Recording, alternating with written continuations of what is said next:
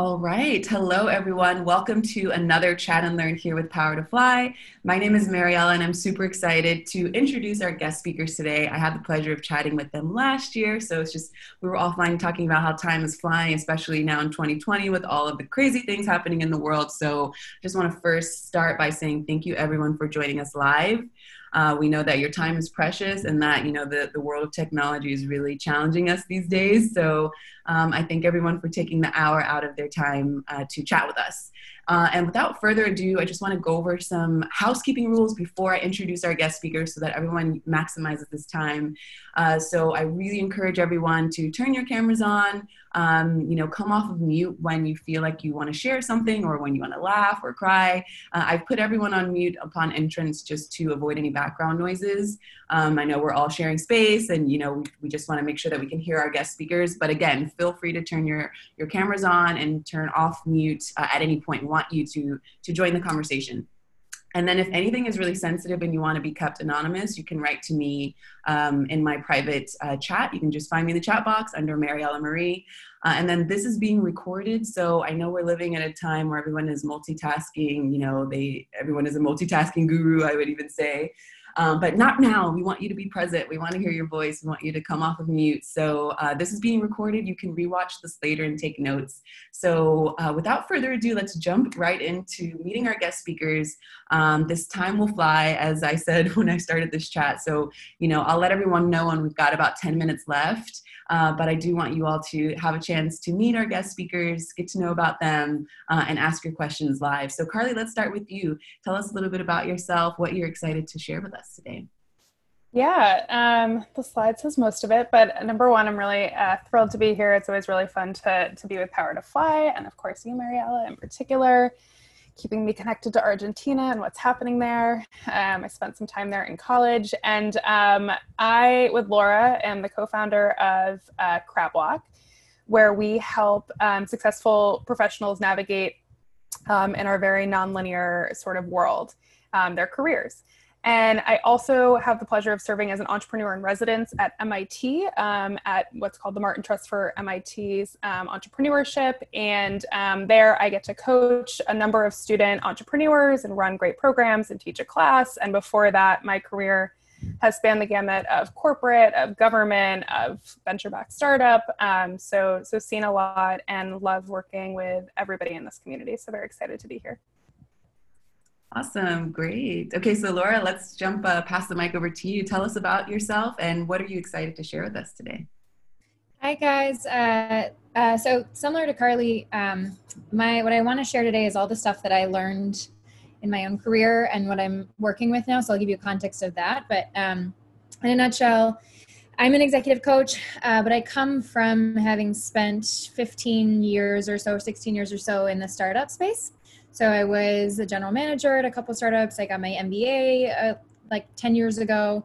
And, was working in companies going from 25 people to 150 people and doing a lot of the operations and sort of growth in that.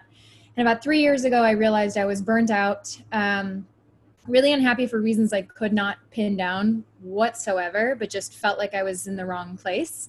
But had no clear sense whatsoever of what to do next. And I have not had a predictable path to begin with. I was an engineering undergrad. I worked in real estate in Florida. I'm originally from Michigan. I went to school in Chicago. I worked in startups. Like I've never had a conventional path. But even then I've just kind of felt lost about 3 years ago. And I went through a process to figure out what I wanted to do. And it was very much soul searching. And at the time realized how few resources are out there to navigate career transitions when you don't know what's next. If you're sure you want to be a banker, you can go to a lot of different resources on how to update your resume to be a banker. But if you're not 100% sure, or you're dealing with NDL, like just kind of unpredictable circumstances, or you're not sure how to clear your head, I just haven't found that there's a ton of resources. And so one that guided my own path to figuring out that I wanted to be a coach as a way, that was actually something that it worked out, that I loved the work itself. So now I coach people through work transitions who want to be really intentional about their next step, and not just in work, but life and work. And in the process, Carly and I started Crab Walk, which is an outlet for both of us to bring what we've learned in a much more scalable way. And it's also just super fun for us to do these things. So we're very excited to see you. And I see some friendly faces. And so hello, and very happy to be here. Awesome. Thank you both for taking time out of your busy schedules. I forget how awesome you are, and then have you introduce yourself like a year after speaking with you. And it's like, yeah, these girls are great. So I'm so happy that everyone is joining us here to learn and grow together, especially in these crazy times. So if you're just joining us, go ahead and write in the chat box where you're calling from. If you have any background information you want to give as we walk through your questions that you all submitted offline, which are awesome questions, we're going to take them one by one. So, go ahead and warm up the chat box now by dropping in where you're calling from, and then any background information that you want us to know so that we can really dive in deep on your questions here. So let's start with this first question. I'm just going to read it off the screen, and then feel free, Carly or Laura, to take the mic. Okay, so when working in an office, you can organically strike up conversations in the hallway, break room, etc., in part because it is easy to see if someone is available for a casual conversation. These conversations can help foster positive working relationships. How can you mimic starting those conversations over Slack without being burdensome on coworkers? And I would add Slack and other forms of, starting digital communities. So Carly, I see you nodding. Do you want to pick that one up? Yeah, for sure. I think about this a lot because maybe some of you relate to this. I am not 100% work from home personality, I have discovered. I really thrive on those serendipitous moments. I really thrive on, number one, sort of group activity and teamwork, but really sort of the physical energy of being in a place together with everybody. I hate to almost admit that because I do really love the freedom of working from home, but that's what I've learned about myself over this long period of time, that I need at least a couple days in the office. And so I think about this a lot for myself because really what we're doing when we're having those conversations is we're nurturing relationships, right? We're having touch points with people. We're learning about their day. We're learning about what's, going on in their lives, what's a challenge, what's going well. And we're able to sort of maintain this relationship. And without that serendipitous environment, we have to create those moments for ourselves, which is an extra friction point, I would call it, sort of in the relationship for some of us. And so I think about, okay, how do I actively stay in touch with people that I don't have those serendipitous moments with? Like, how do you stay in touch with your past colleagues? How do you stay in touch with your friends that you grew up with your family members, right? We actually do this in our lives all the time anyways. And so when we think about how do we just maintain a relationship with somebody, or at Crab Walk, we always refer to this as a nurturing activity or nurturing a relationship. First, you think about, okay, number one, how do I like to interact with people? Do I like Slack? If you don't like Slack, don't use Slack, right? Do you like picking up the phone? Do you like a text? Are you zoomed out? Think about number one, what works for me? Because if the activity is not fun to you, that's more friction in the process of creating this moment. And then number two, you also have to put your head inside the other person, right? What do they like to do? Do they have two kids that, are under the age of 5 running around their house? Are they in rural Vermont with bad internet connection, right? Think about sort of the environment, not only you are in and what you like, but also try your best. Obviously we all know some colleagues better than others, some friends better than others, but do your best to put yourself in the other person's shoes and then think, okay, how can I actually make this interaction happen? How can I be helpful to them? What do I need help with? And then figure, if you have those pieces, then the answer to that question gets a lot easier. So I will start there. But does that make sense, Mariella? Absolutely. And that's a great place to start. And it's already really chewy. I love that you're, coming back to essentially being real with yourself, and not kind of, if you don't like using it, or if it's not organic, or if you feel like it's taking, time and energy to find what you're good at. And I love that. Laura, do you want to jump in there? Yeah, I think Carly said a couple things. She said everything I agree with. There's kind of tactically speaking, to pull some nuggets out of there. One, I think, is literally do a 15-minute audit of how you naturally already connect with people. So put down a piece of paper, write on a journal, put it in an empty Google Doc, and write out when I'm connecting with people in my life already, what are the activities I'm doing? And you can also put a little thing at the bottom that's what are the things I hate? And be really honest with yourself. If you hate doing coffee chats, don't ever do a coffee chat. okay, that's more personal, but I think like you can think about it like, what do you like to do? The second thing I would say is you can actually write out, and we call this our roster, but you can write out the names of people that actually would be interesting for you to nurture. And so you can like write out people that are in your company. You can write out people that are in the leadership of your company. You can write out people that are in your industry. You can write out people that you admire, and actually give yourself a bit of a target list. So it's not feeling like, oh, I just have to be doing this activity. Like, oh, like who are the actual people that you would value, to Carly's point, having serendipitous run-ins, even if you're not even totally sure why you want to be connected to them. And then I think the last tactical thing is to think about like, what are your own personal goals? Like if you were really well connected, if you were serendipitously meeting people, if you were naturally connecting, what would the value be to you? And you can, if that's not super clear, that's something you can like journal and brainstorm, or you can work backwards from like, what are my career goals and what would be helpful? Like, am I looking to make a change down the road, and who could be helpful for that? Am I looking to get clarity on what I want next? Who could be helpful? And so once you kind of know what your goals are, you can go back to your roster and be like, who could be helpful? And then you can go back to your list of natural activities and be like, what kind of activity works well for both this person and for me? I love that. So let's put some of those things into practice now. So I see that everyone is dropping in the chat box where they're calling from. So I'm going to go ahead and give you all some shout outs. And then in the meantime, if you want to put your preferred way of connecting in the chat box as well, so that if people want to connect with you, whether it be on LinkedIn or wherever it is that floats your boat, let's start putting some of these things into practice, because this is like real-time madness happening in the world. So, want to just be on your team here. So we got folks representing from, we got Brooklyn, we got Chicago, Denver, Buenos Aires, Argentina, South Carolina, Chicago, Washington, the Bay Area, North Carolina, San Francisco, Chicago, Queens, Columbus, Ohio, Brooklyn, Cleveland, awesome, New Hampshire, great. San Francisco again. If you're just joining us, go ahead and drop in the chat box. Barcelona, nice. Where you're calling from. We really like to see the power of this digital community. And I used to say this before COVID, and especially now, the power of digital community is key. So again, if you want to drop in the chat box, thank you, Nicole, for putting your LinkedIn, and Devney as well, your preferred way of connecting, so that we can start putting what Carly and Laura are suggesting here into practice now. And as you're continuing to do that, let's move on to this next question here.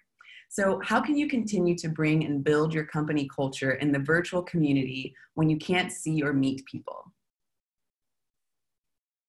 Who wants to go for that one? Go ahead. I will start this because I really love this. I love talking about this in times of virtual, forced virtual connection, but also in person, because I think this is, a question and a challenge most organizations have, frankly.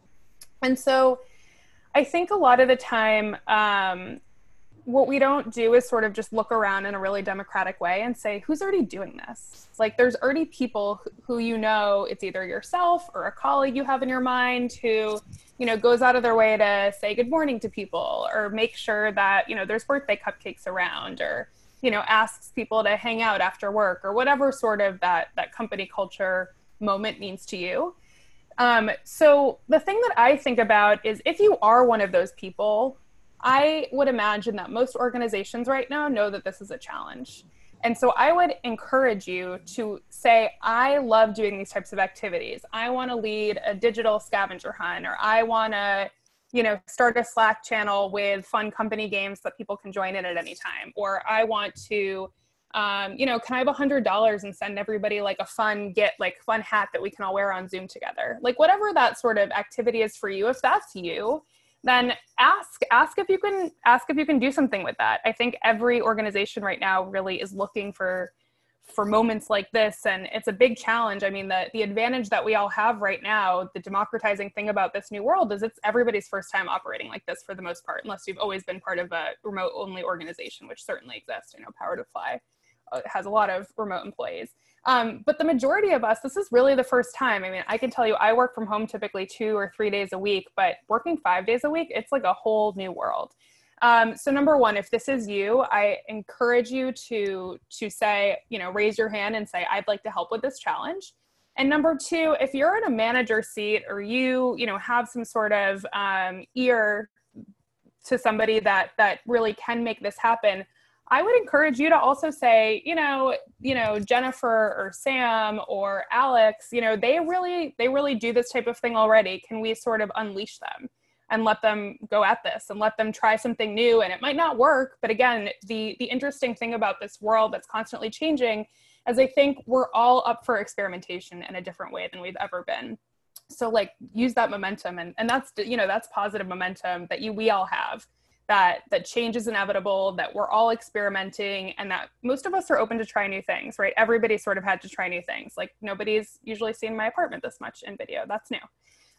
Like nobody's had to see like my husband interrupt me or hear him over the phone. Like, and we're all pretty accepting of that change right now. So I think there's a lot of opportunity in this question right now.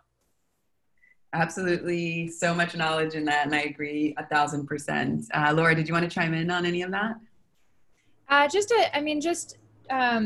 two other thoughts on this. I think, if you had stuff pre-COVID at your organization that worked, I would go back and look at what it was that those activities were, and also what it was about those activities that made them really great. So maybe you can't recreate the exact thing, but you could recreate something that it'll give you ideas of like, what was it about that you really, really loved? Like, was it that coworkers got to showcase their personalities? Was it that it was kind of like off hours and work wasn't included? Was it that it was, the chance for the leadership to like really showcase the meaning and the value of their strategic plan to the organization, and that you felt like you connected again? Like, what was it about it? And then how can you recreate it? And then the second thing I'll get is you can get creative. Like there's a ton of companies already doing things. So you can crowdsource. Obviously you're doing that now with Power to Fly, but crowdsource with friends, crowdsource with, like on the internet. And to Carly's point, it becomes more a matter of, are you the one doing it because you're a culture carrier, or are you lifting up a culture carrier in your organization? Like I may not be the one who always recommends that we do a movie club where whoever wants to watch the movie this week then comes together and talks about it, but I would probably join if someone else did it. And it might just be me going to someone who's a little bit more like willing to do that and being like, hey, Carly, I think a movie club would be good. What do you think? And she'd be like, yeah, that's great. I'm like, cool. Can you put that up? Can you like put that in the Slack channel? Like you might have to like enable other people to actually get across the finish line. It's so good. So I believe in the power of language, and I love the way that you all phrase things. Like, I wanted to be present, so I didn't write anything down, but just like lifting each other up, and you might have to encourage the other person versus like tell them, demand that, it's like, let's pull on each other's strengths to lift each other up. I love that. And I love that you're highlighting what are your strengths as well, because that gives a chance for everyone to shine in different ways. And I think that experimenting, like you said, Carly, is key. And so it's easier to experiment when we can learn more about each other's strengths and pull each other up, in those times where, one person can't do a million things. Like this is a new way of working, like you're saying. So awesome. I'm loving everything that you're saying. So I want to also just applaud everyone for dropping in their preferred ways of connecting here. I see a lot of LinkedIn and also some emails. So again, this is how we're going to put the boat in motion. And also, if anyone is interested in watching some great movies and talking about it together with your coworkers or with your peers, I'm hosting a series every Friday called Lift Every Voice and Act. And it's talking about the Black experience and how we can, help develop the Black narrative in our world, especially with all the things that are going on in the world and especially in the States. And we just, we had someone who's been cast in a new Aaron Sorkin film join last Friday. And she gave us some suggestions on movies to watch to just kind of learn more about the B side of history in the States and the world. And of course, a lot has to do with racism and like patriarchy and things like that. Fun, juicy topics to kind of also make a really intense situation that's happening a little more communal and a little lighter through, movies. So I do love that, Laura, you said, I might not suggest it, but I might participate, because nobody's going to say like, hey, let's watch 12 Years a Slave, if you don't want to like just be turning red. Yeah, you should put the details of that in the chat, and anybody else really that has stuff that they like is in this world. I'd be happy to see it. Absolutely. Okay, so let's move on to this next question here. And I see that Nicole's online, so maybe Nicole, you can drop more information on the chats in the box there. Okay, so when should I consider a career or company transition? When I can't grow my career further at my current company, or I'm doing the work that's above my pay grade? You want me to take this one, Carly? I was going to suggest. Yeah. So, it's interesting because I think that the way that this question is phrased feels almost like external. Like, is there an external thing that is the right answer at which point to leave? And I think that that's the thing I would point to is like, it's very much always, and I think should be an internal decision of like, basically there is no perfect time, there is no right time. It's more of like, is this position no longer meeting you where you are in your life now? So I have a philosophy that life is just a series of chapters. I'm not the only one who has this philosophy, but like life is a series of chapters, and maybe your work was perfect for your last chapter, and now you're looking at the future chapter and it doesn't seem to quite fit and you don't know why. So the first thing I would say is like, even looking at what it is that feels off, or what it is that feels like it has you even consider it. And these are two perfect examples. Like, it could be that, you want to be someone who's more ambitious. You want to be more challenged. You want to advance in your career. It's important to you to have upward mobility in whatever format that takes. And you're not seeing how to get there within your organization. That could be a reason to change. That could also be a reason to, see if you're exhausting all opportunities to do that within that company or in that career.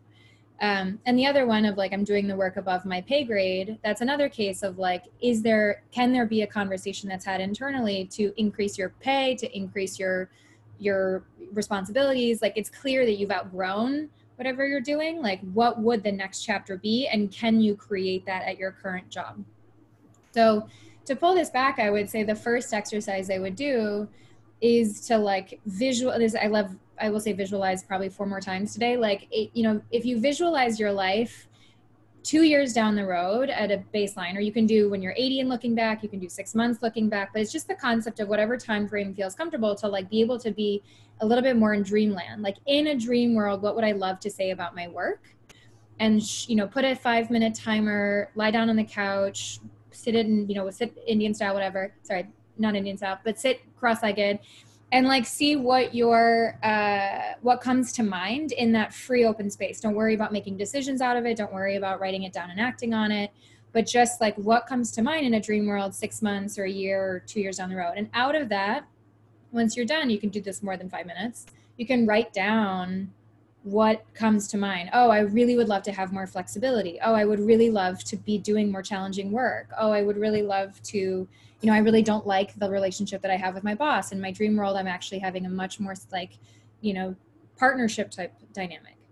So I think I would start there, because then you'll start to identify what feels off and maybe what you want in your next chapter. And then you can see, is this doable in my current organization? And can I explore what this would be elsewhere? Yeah. And I was just going to add one thing to that. So I really, sort of along the lines of the exercise that Laura just suggested, I find that writing this stuff down is really, really important. Like, really getting to understand what you love about your job and what you love less about your job. Because to Laura's point, these feel like external sort of criteria of a job that may or may not actually matter a ton to you right now, right? There might be some things that outweigh, I'm doing the work that's above my pay grade, but I'm really excited. I'm really energized. I love the people I'm working with. I see that taking me somewhere in a couple years, right? There's a lot of give and take in our work. And so another sort of framework that I like for all decision making is a matrix. So if you write sort of like your options, like I can stay in this job, I can try to get a promotion, I can leave this job, and then all the different criteria that matter to you, I find that helps you look a little bit more objectively at yourself, and it helps sort of rebalance your mind away from external validation and what Laura was saying, what matters sort of in society and what matters to us, or what people tell us it's supposed to matter to us, and versus what matters to us. Because, we have all different, we have to reprioritize based on what's in our life today, right? Like, your location matters less right now because nobody's anywhere, right? And in 6 months from now, if we're able to go back to work, that will become a different type of criteria on your decision matrix. So I guess, you know, to me, I do a lot of comparing against other people and comparing to people telling me what is supposed to be valuable in my work and how I'm supposed to be valued as an employee or a coworker. But if I actually take the time to do it myself and try to lay it out as objectively as possible, which to me is in writing for me, that it helps me sort of rebalance my mind and make my own independent and objective decision, as opposed to really letting like external voices come in too much. I love that. And I guess to your point, now is the best time to do that, to even, you know, kind of take that leap of faith along with going with what the times are asking us to do. I'm just going to flag a couple of things that people are writing in the chat box so that you all can keep these folks in mind. They're just giving some background on where they are today currently. So we've got someone, Amy, especially looking for resources to help me pivot into the startup world from my corporate background. I'll read another one up here. Devney says, looking for a different career from special education, technology teaching to business, org development, or instructional design. And then I'm just going to scroll down a little further. I know someone else here. Okay, Christina writes, wanting to transition into an awesome company, currently leveling up her skills by learning Python, has a BFA degree in photography and a specialization in painting and art history, with experience in customer service. Awesome. So she's wanting to connect there. And again, if anyone wants to add more, you know, about their background to this chat, we've got a little over 30 minutes left. So really, you know, want you all to use this time to share more, come off of mute, drop in the chat box, anything you'd like to know. And until then, let's move on to the next question here. If this was your question that you see as well, feel free to join us and come off of mute. Okay, so the big question that everyone wants to know. How to stay motivated during career transitions in COVID. And I would even say, even in kind of like the slump part of your career, because maybe people are happy in their career, but it's just like these uncertain times and, you know, a lot of pressure, and maybe it's, you know, having a residue or an effect on someone. So I'd like to just open that question up as well. Who wants to take that one? Yeah, I'll start. So I think the first question, so this is a really big question, and it's the right big question, but I think we have to really break it down. So the first question, and the second thing, I'll just sort of, the way I'll phrase it before jumping into how to tackle this is, it's a really personal question. In fact, all of these questions are very, very personal. So that's why what we're suggesting, a lot of our answers are going to be relying on some introspection, because it really, if you try to take a one size fits all approach, you will probably leave here with more anxiety than, you know, calm. So that's why we do it this way. So what I would say is, what are you trying to do? For some of us, it is trying to stay sane because we hate working from home, or we hate not having connections, you know, to others and more physical situations. For some of us, we are trying to make a really big jump. For some of us, we, you know, thought we were going to make a jump, and, you know, things have changed. So I think the first question to ask is, you know, what are you really trying to do? And something that Laura and I find really helpful are putting sort of time against that. So what am I trying to do? Where would I want to be, to use Laura's words, in a dream world in 6 months? Okay, if I know where I want to be in 6 months, where do I have to be in 3 months to get myself on track for that? And then break it down even more. You know, where do I need to be a month from now? Or where do I need to be, you know, this time next week? And so when you break it into really specific and time-oriented goals, then number one, they become more clear about where you're aiming for, and therefore more manageable and how to achieve them.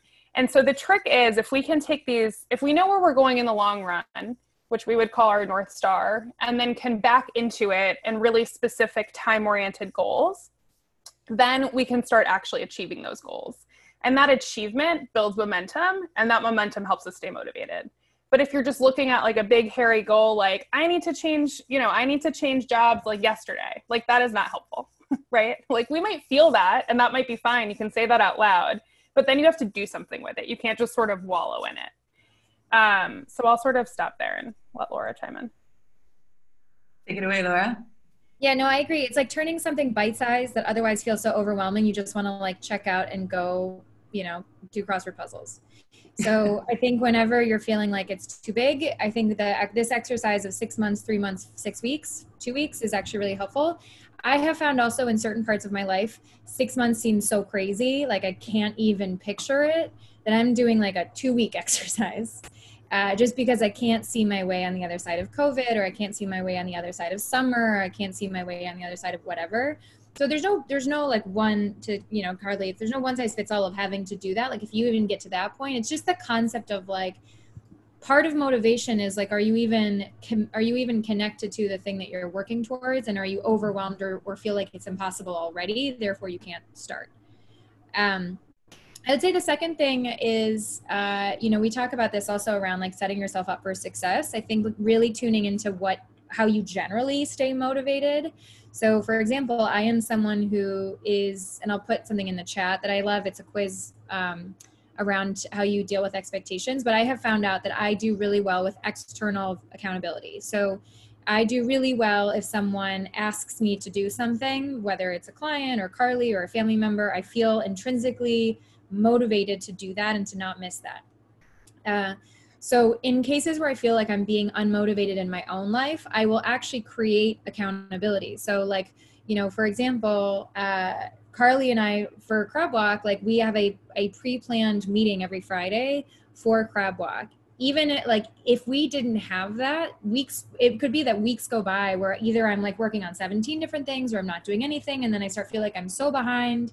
Having like a once a week check-in with someone where I can come in and be like, hey, reset. What are we trying to accomplish? What are you doing? What am I doing? What do I want to do? And sometimes we use that time even for things that have nothing to do with Crab Walk. It can be life, it can be whatever. So maybe one tactic is you find a partner, and I recommend always looking outside of your family and your immediate household, even though you can do that too. But for a lot of cases that we count on those people and they don't actually fit that role for various reasons, and then that creates a whole slew of things.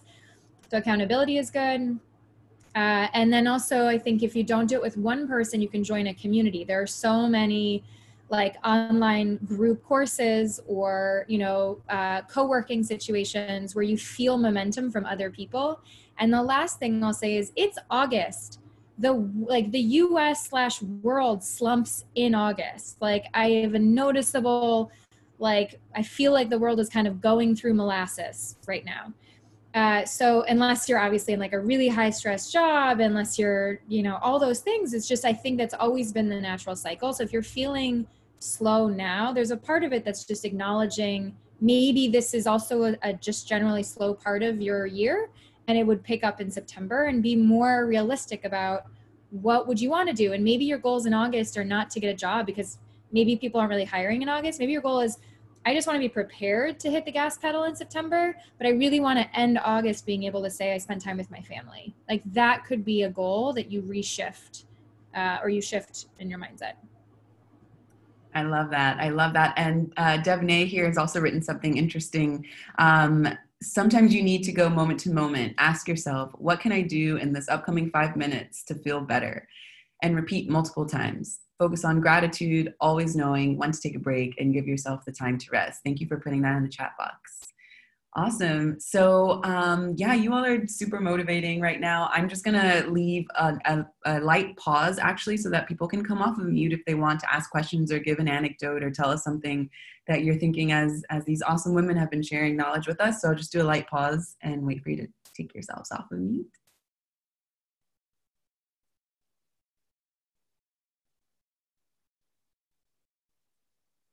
Okay, so then I'll do that again later. I'd just like to give that opportunity for if someone is, a little nervous to go on mute in the beginning. So you'll have another chance later on, so be prepared for that. And then until then, let's move on to this next question. Again, if this was your question and you want to drop more info in the chat box or come off of mute, feel free. So how to pull off a career transition during COVID when networking is all virtual now, and you can't just meet recruiters or partners for coffee, et cetera, anymore.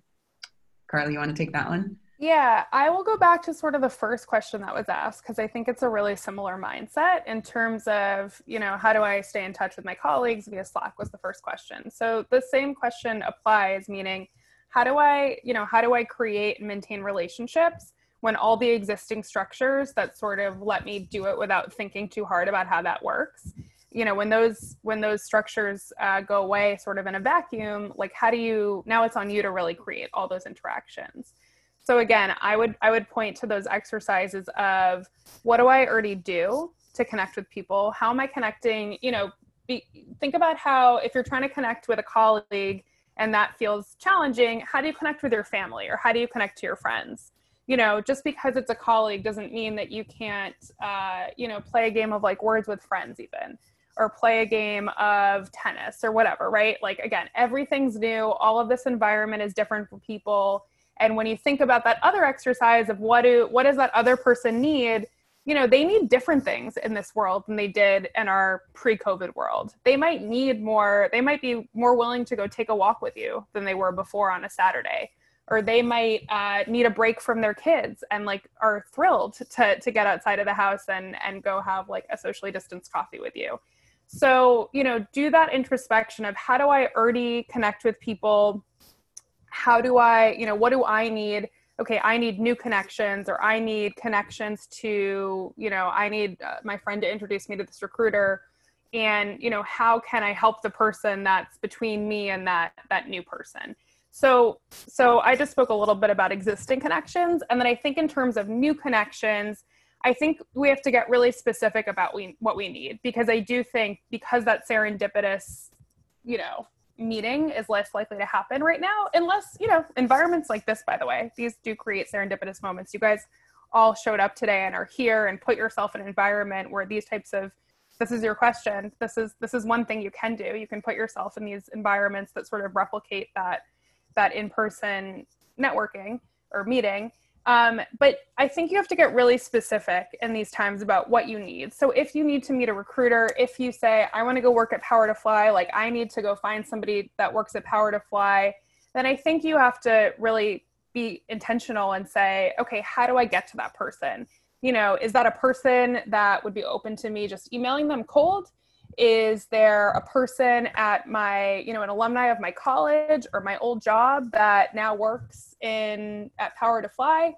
Like, really audit all the people that you know, which Laura referred to earlier as a roster of people. That's really what we recommend. Think about all the buckets that exist in your life. You have not only your current colleagues, your current friends, but you have, Laura's is always my favorite, her volleyball league, or your book club, or your parents' friends, or your friends of friends that you've met a couple times and are more like your acquaintances. We have all these sort of communities of people in our life, like your religious organization, right? Like, get really creative. Like, how do you know the buckets of people in your life? Who are those buckets? Because those will be the ties that help you introduce you to the people that you want to meet. Because it is not as easy to meet new people right now. For me, it's not. Maybe for other people, this is like an introvert's heaven where, you know, you can just cold email and you're not expected to like go in person. Maybe it's easier for some people. But for me, it's not. And so I really find myself relying on the people that I know more than ever to help me fill the gap of how I get from this place to where I want to be. Absolutely. And Laura, did you want to chime in? I see you're writing in the chat box. Yeah, I just put our definition of roster in there. And I think there's many, many more categories. The thing I was going to say is, if you're also coming at this from the perspective of like, you have to do it right, and you have to, you know, if you're finding yourself being like, oh, it's so hard to reach out to two people and they've got to be the right two people, and if I don't do those two people, then I'm not going to move forward. I think that I used to come from a place of like I would freeze when I would write an email, because I'm like, I can't figure out if I'm writing the right email, if I'm going to say something that's wrong. What if I actually ask someone to get coffee and they don't want to get coffee with me? Then I'm back to square one. A week would go by and I'd be like, man, I didn't actually do anything. So I think a paradigm shift that helped me a while ago was to realize two things. One is that and Carly really taught me this, but it came also with practice, is like getting a lot of no's. So knowing that I might email 10 people and I will get 7 people being like, I'm too busy, or no responses, or I'm not the right person to help you. But being like, it's kind of like, if you can't go this way, you go this way, but you're still going in the right direction. So still being focused on what you want to accomplish.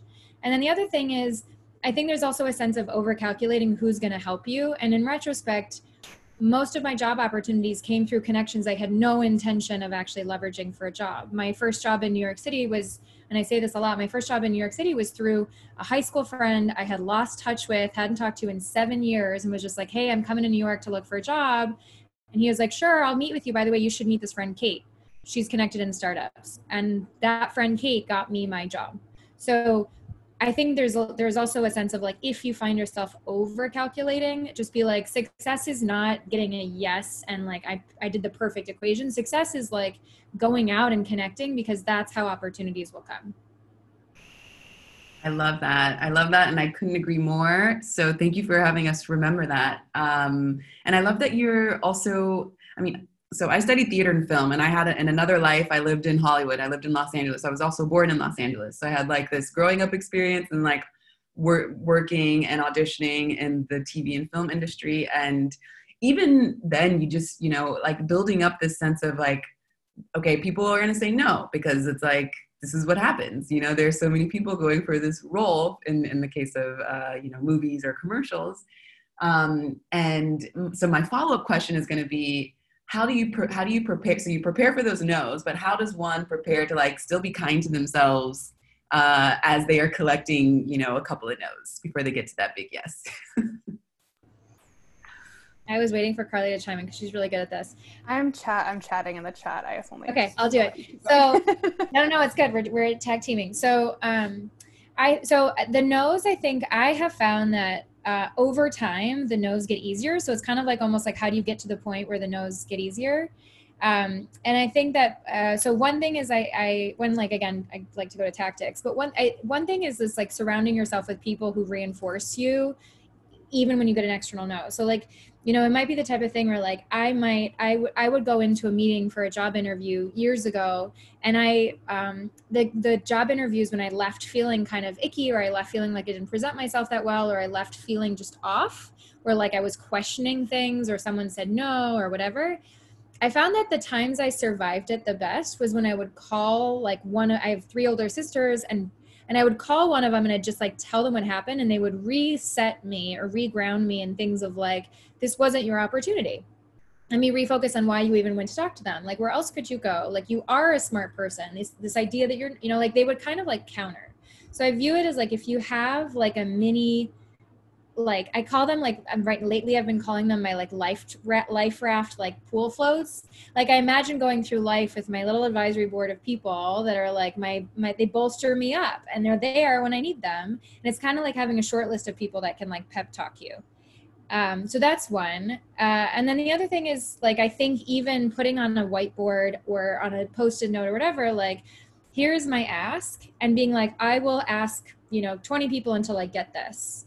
And almost putting it already in the frame of mind that you're going to get the no's, and that's not the point. The point is to get to the goal, knowing you're going to get no's, but doing it ahead of time and being like preempting that you're going to get the no's.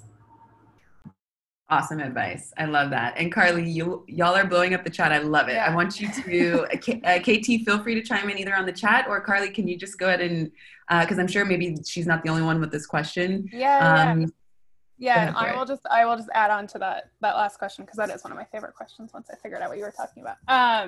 And I totally agree. I would echo one thing Laura said and add one more.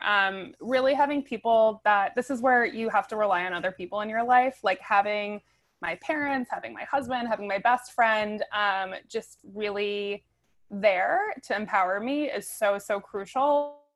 I sometimes find it even better when they're not in the same industry as me, because they really can like champion me with like closing their eyes, and then they find like everything so interesting. Like my best friend's in film, and I am obviously not. So we find each other's worlds like so fascinating, and there's like absolutely no comparison, and we can just like think everything each other does is like so cool and so interesting because it has nothing to do with our day-to-day world.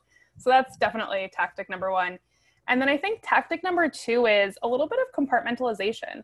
Like if we go back to sort of the way we just suggested how you move forward and setting goals, if you are just trying, if this is just a means to an end for you, if you're like, I'm just trying to get here and I need these people to help me with something, it becomes less personal because you're trying to push yourself forward and you just need these people to help push you forward. And if they're not the right people to push you forward, that's fine. You're just like on to the next. So when you think about it as like a goal that you're on a mission to, and these people are just going to help you, get through the mission, they're not like consequential to the mission. They're just different routes to get there.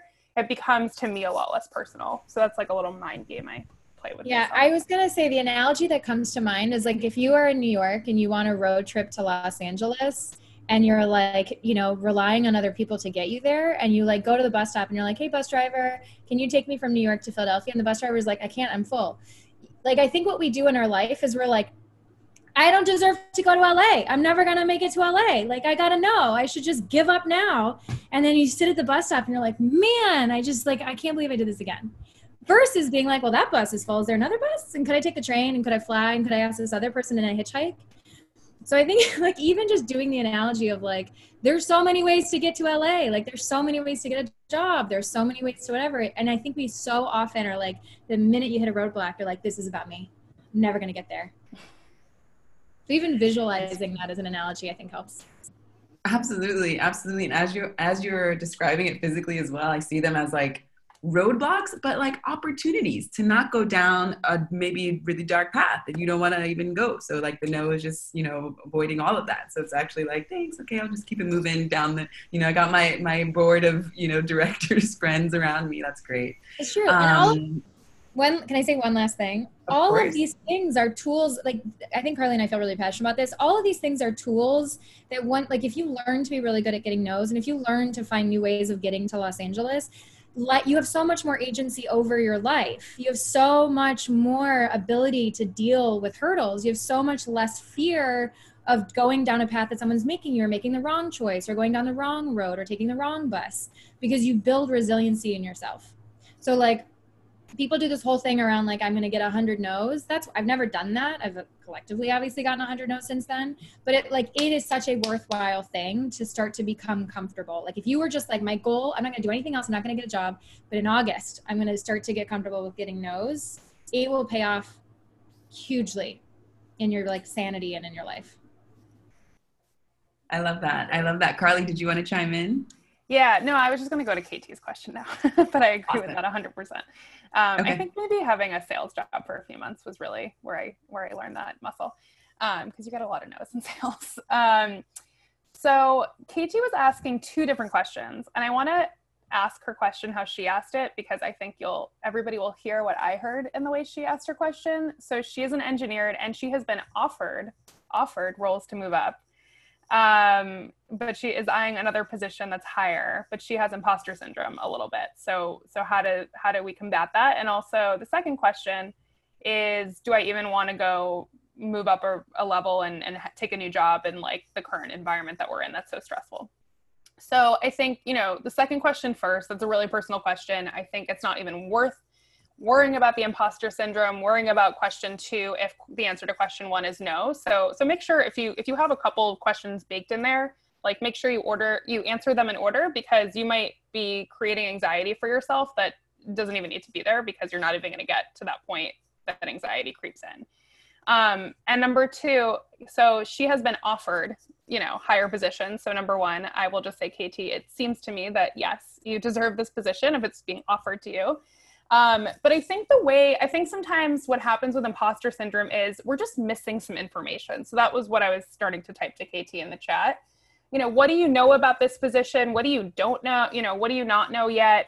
Are you nervous about something? Is there information you need about this role? What are the open questions you have? Because I think when you start to answer those questions, then we can sort of move into confidence. We can say, oh, I thought this was going to be an issue, or oh, I thought I wasn't going to have these resources. Oh, I thought, the reporting structure was a lot more intense than I did. And so when you actually can just start to answer all the different questions that are outstanding in your head, you can get more confident because you know the answers to them. And you can beat imposter syndrome that way with knowledge, with feeling comfortable, with feeling like, oh, okay, I see this, to Laura's visualization, I see this picture, it's painted for me a little bit clearer.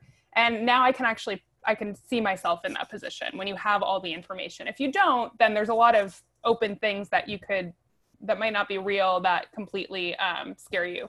And that's just because you're missing some information. Absolutely. And I'm sure that at least a couple of us on the line have felt imposter syndrome at some point in our lives. So feel free to drop some of your words of advice or encouragement as well, so that we can support each other here. We have about 10 minutes left, actually. So I want to make sure that everyone has a chance to, if you are on the call and we haven't gotten to your question yet, we will get through a couple more questions, but feel free to take yourselves off of mute now or drop it in the chat box now. And we will wrap up in just about 10 more minutes. So until then, let's move on to this next question. If this was yours, again, feel free to take yourself off of mute. And Laura or Carly, whoever wants to jump into this after I read it, go for it. So how do you differentiate between a network connection that will be useful and one that won't lead anywhere? I want Laura to talk about weak ties. Yeah, so if you guys have heard of weak ties, go ahead and put that in the chat. So there's a concept of weak ties that is all this concept of like people in your life that you're connected to, but they're not your strongest connections. So it's all the people that maybe, if you look back at the definition I put of our roster, it's all the people that you've ever worked with, that you've ever connected to, that are friends of friends, all those people that like you have some form of connection to, but it's not the strongest. And there is there's like studies done, and if I have time before 4, I'll drop it in the chat. So it's a good thing where we can do it in maybe a follow-up, but there are studies done about how a lot of job opportunities actually are more likely to happen with weak ties than with strong ties. And the analogy I give to this is, I talk about like a pie, which actually this is evolving, but I talk about a pie. Like if you think about a Trivial Pursuit, 6 pieces of the pie, I always talk about like our life experiences kind of represent one sliver of the pie, one slice of the pie of everything that's available. So because of my background, I know about French culture because my dad's French. I know about Michigan. I know about engineering because my undergrad's in that. I know about startups because I worked in that. I know about being a white woman. I know about like, there's a sliver of this stuff. And then there's another piece of the 6-piece pie that I know through the people I'm connected to. So through Carly, I know more about MIT. Through my sisters, I have 2 sisters in the film industry. So like, I have a view of other opportunities. So when I was leaving the startup world and I was like blank slate, I don't want to do this anymore, so I don't know what's next. What was available to me was those 2 slivers of the pie. And neither of those 2 slivers of the pie was an executive coach. That was not even in the realm of my possibility whatsoever that was a job that was okay. In fact, it was like a job that was viewed as kind of like hoaxy. And so when I did my search, what helped were these weak ties, these people that weren't the strongest, but I'd been somehow connected to. And every time I had a conversation with a weak tie, whether it was like friend connected me to another friend, or I did a thing like this, or I went into a community or whatever, it gave me access to the other 4 pieces of the pie. And so then solutions became available that I just didn't know existed. And, so to bring this back to the question, how do you differentiate between a network connection that will be useful and one that won't lead anywhere? I'd recommend throwing that question out because they're all useful. And in the sense that it's not, you can't mess it up and you never know what opportunity is going to come your way. I think that the only caveat I would make is like, let's say now in my roster, I actually have a roster.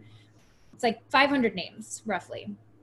I'm not going to contact and nurture and manage 500 names because that's not realistic. So I do an exercise where I'll go back and be like, relative to my goals, relative to what I'm going after, who are the top 50 people that I think are going to be most useful, and like, or 25 people, and how can I nurture those relationships, knowing that if I do that, they're most likely going to be able to connect me to somebody else who's a weaker tie down the road. And the last thing I'll say is, even if I don't nurture people, I have learned a lot of tactics of how to reach out to someone cold, and it still feels in a very warm way. So there's basically no, like, you're not like, oh, this is useful, therefore I'll do it. This is not useful. Like, you could do that exercise, but I think it's much more around like realizing that the use you're not going to be able to control. And so being open to the weak ties, basically. I love that. Carly, I see you nodding. Did you want to add on to that? Yeah, I think the only sort of thing I wanted to add on to that was the idea of what useful means. So I think that a lot of times we can also get in our head about like, either this is kind of like yucky, I need to like use this person, I need something from them, or this person isn't like helpful to me, so like no, like they're not like directly helping me meet the goal that I have. And I think the thing we all need to realize, especially in a time like this, is that we need people to play all sorts of roles in our life. And that's also an opportunity to have a lot of diverse nurture activities, so that it's not all coffees or all drinks or all whatever. So you need people not only to, I'm doing a job search, I need somebody to connect me to somebody at the place I want to work. But we also need, I need people to hang out with in Brooklyn because half my friends have vacated the city. I need people to call when I'm having a bad day. I need people to help, proofread something I'm about to, a presentation I'm doing. Like we need people and we need support, I should say, in all different ways in our life. So, I would be really thoughtful about what useful means to you, because I bet it means a lot more things if you really think hard about it and do some introspection than whatever sort of comes to mind immediately. Awesome. And then I just want to flag this quick question here.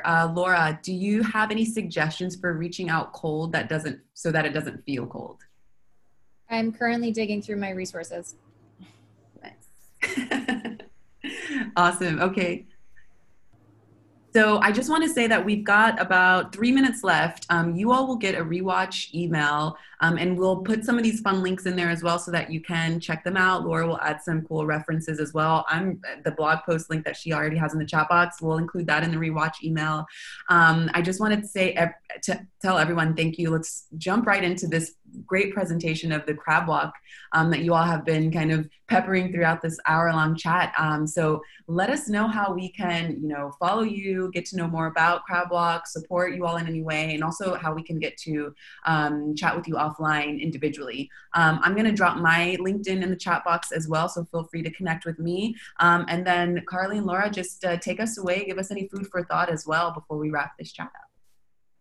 Yeah, I will say we love communicating via our newsletter and our blog. So if you liked a lot of, in particular, the tactical tips that Laura in particular gave and that I added on to, check out our blog, because there's a lot of articles that I think you will recognize now, some of the language that we're using, if any of that was helpful to you, on nurturing, or how to identify people in your life, or how to set a goal when like everything is in pure chaos. So we are obsessed with just actually making sure that we're not just talking about things, but we're helping you do and do activities. So that is what you will find if you come to our website and our blog. And then our newsletter also shares that stuff on a regular basis. So we'd love to hear you there. And then I will plug Laura, because she's a fantastic coach. And if you're looking for a career business coach, if you're even just wondering what coaching is about, Laura is, in my opinion, one of the best people you can find for that. So she coaches me all the time. So that's so nice. Thanks, Carly. I was also going to say in the last 10 seconds, and I'll put it back. We just wrapped up a 5-week accountability program. It was free, except a $25 donation to a charity. We're on hold for August because just Carly and I are taking some time off, but we're probably going to relaunch it in the fall. And we also have a 5-week program that's more structured, that's more has more coaching involved. That's a paid program. It's still up in the air on the timing of everything, but if you're interested in just kind of keeping in the loop of that stuff, I would sign up for our newsletter, and then we'll let you know when that stuff is getting pinned down. And also email us if you're like, this would be helpful, or if you guys have individual questions, because we love to hear from you. Awesome. Well, thank both of you. I'm just going to ask if you can take us away with just something to keep in mind, something that we can just kind of refer to, just to keep our hopes up and to keep us, listening to ourselves and all these things that you have walked us through this last hour, so that if we feel a little overwhelmed, or if we feel, lost in all of this chaos that's happening now, can you just leave us with a couple of words to food for thought, or words to keep in mind? Yeah. 2 things. One, I always recommend when you do these kinds of calls, when I do these kinds of calls and we do them on our accountability, is to take a minute and be like, what's one thing I took out of this call that I can act on the next week? Like everything else was osmosis. It's going to be floating in there. It'll surface later. But just take like a couple of minutes after this call, like what's one thing I took from this call that I can act on? And you'll leave feeling like, okay, this is actually moving me forward, and you'll have some momentum, versus feeling like I just took a page of notes and I got to do something with it and it's adding to it. So trust that you got it. Another thing is gratitude. I got bogged down this morning on a bunch of drama and a bunch of random stuff. And it took me like calling my sister again and resetting of just like gratitude of how much stuff is good. Because I think so often, especially when you're not like moving around, I can feel like I'm in a bubble, and gratitude just helps reset of like, oh, there's bigger stuff out there, and I'm incredibly lucky for a lot of the stuff I have. And that helps mentally. Yes. Awesome. Thank you, Laura. Carly? Yeah, the thing I would say is part of why we do what we do at Crab Walk is we don't want people to feel alone.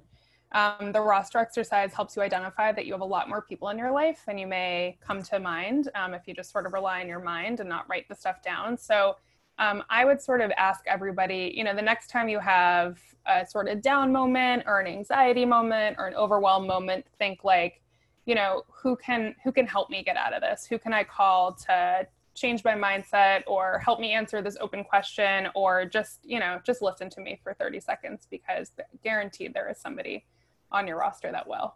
And this is a tough time right now for everybody. Yes, great words, both of you. Thank you again, everyone, for joining us for this past hour. This is going to go live on Power to Fly, so you can rewatch this after you receive the email, and we'll see you on the next Chat and Learn. Thank you, everyone. Thanks, Mariella. Thanks, everyone. Bye.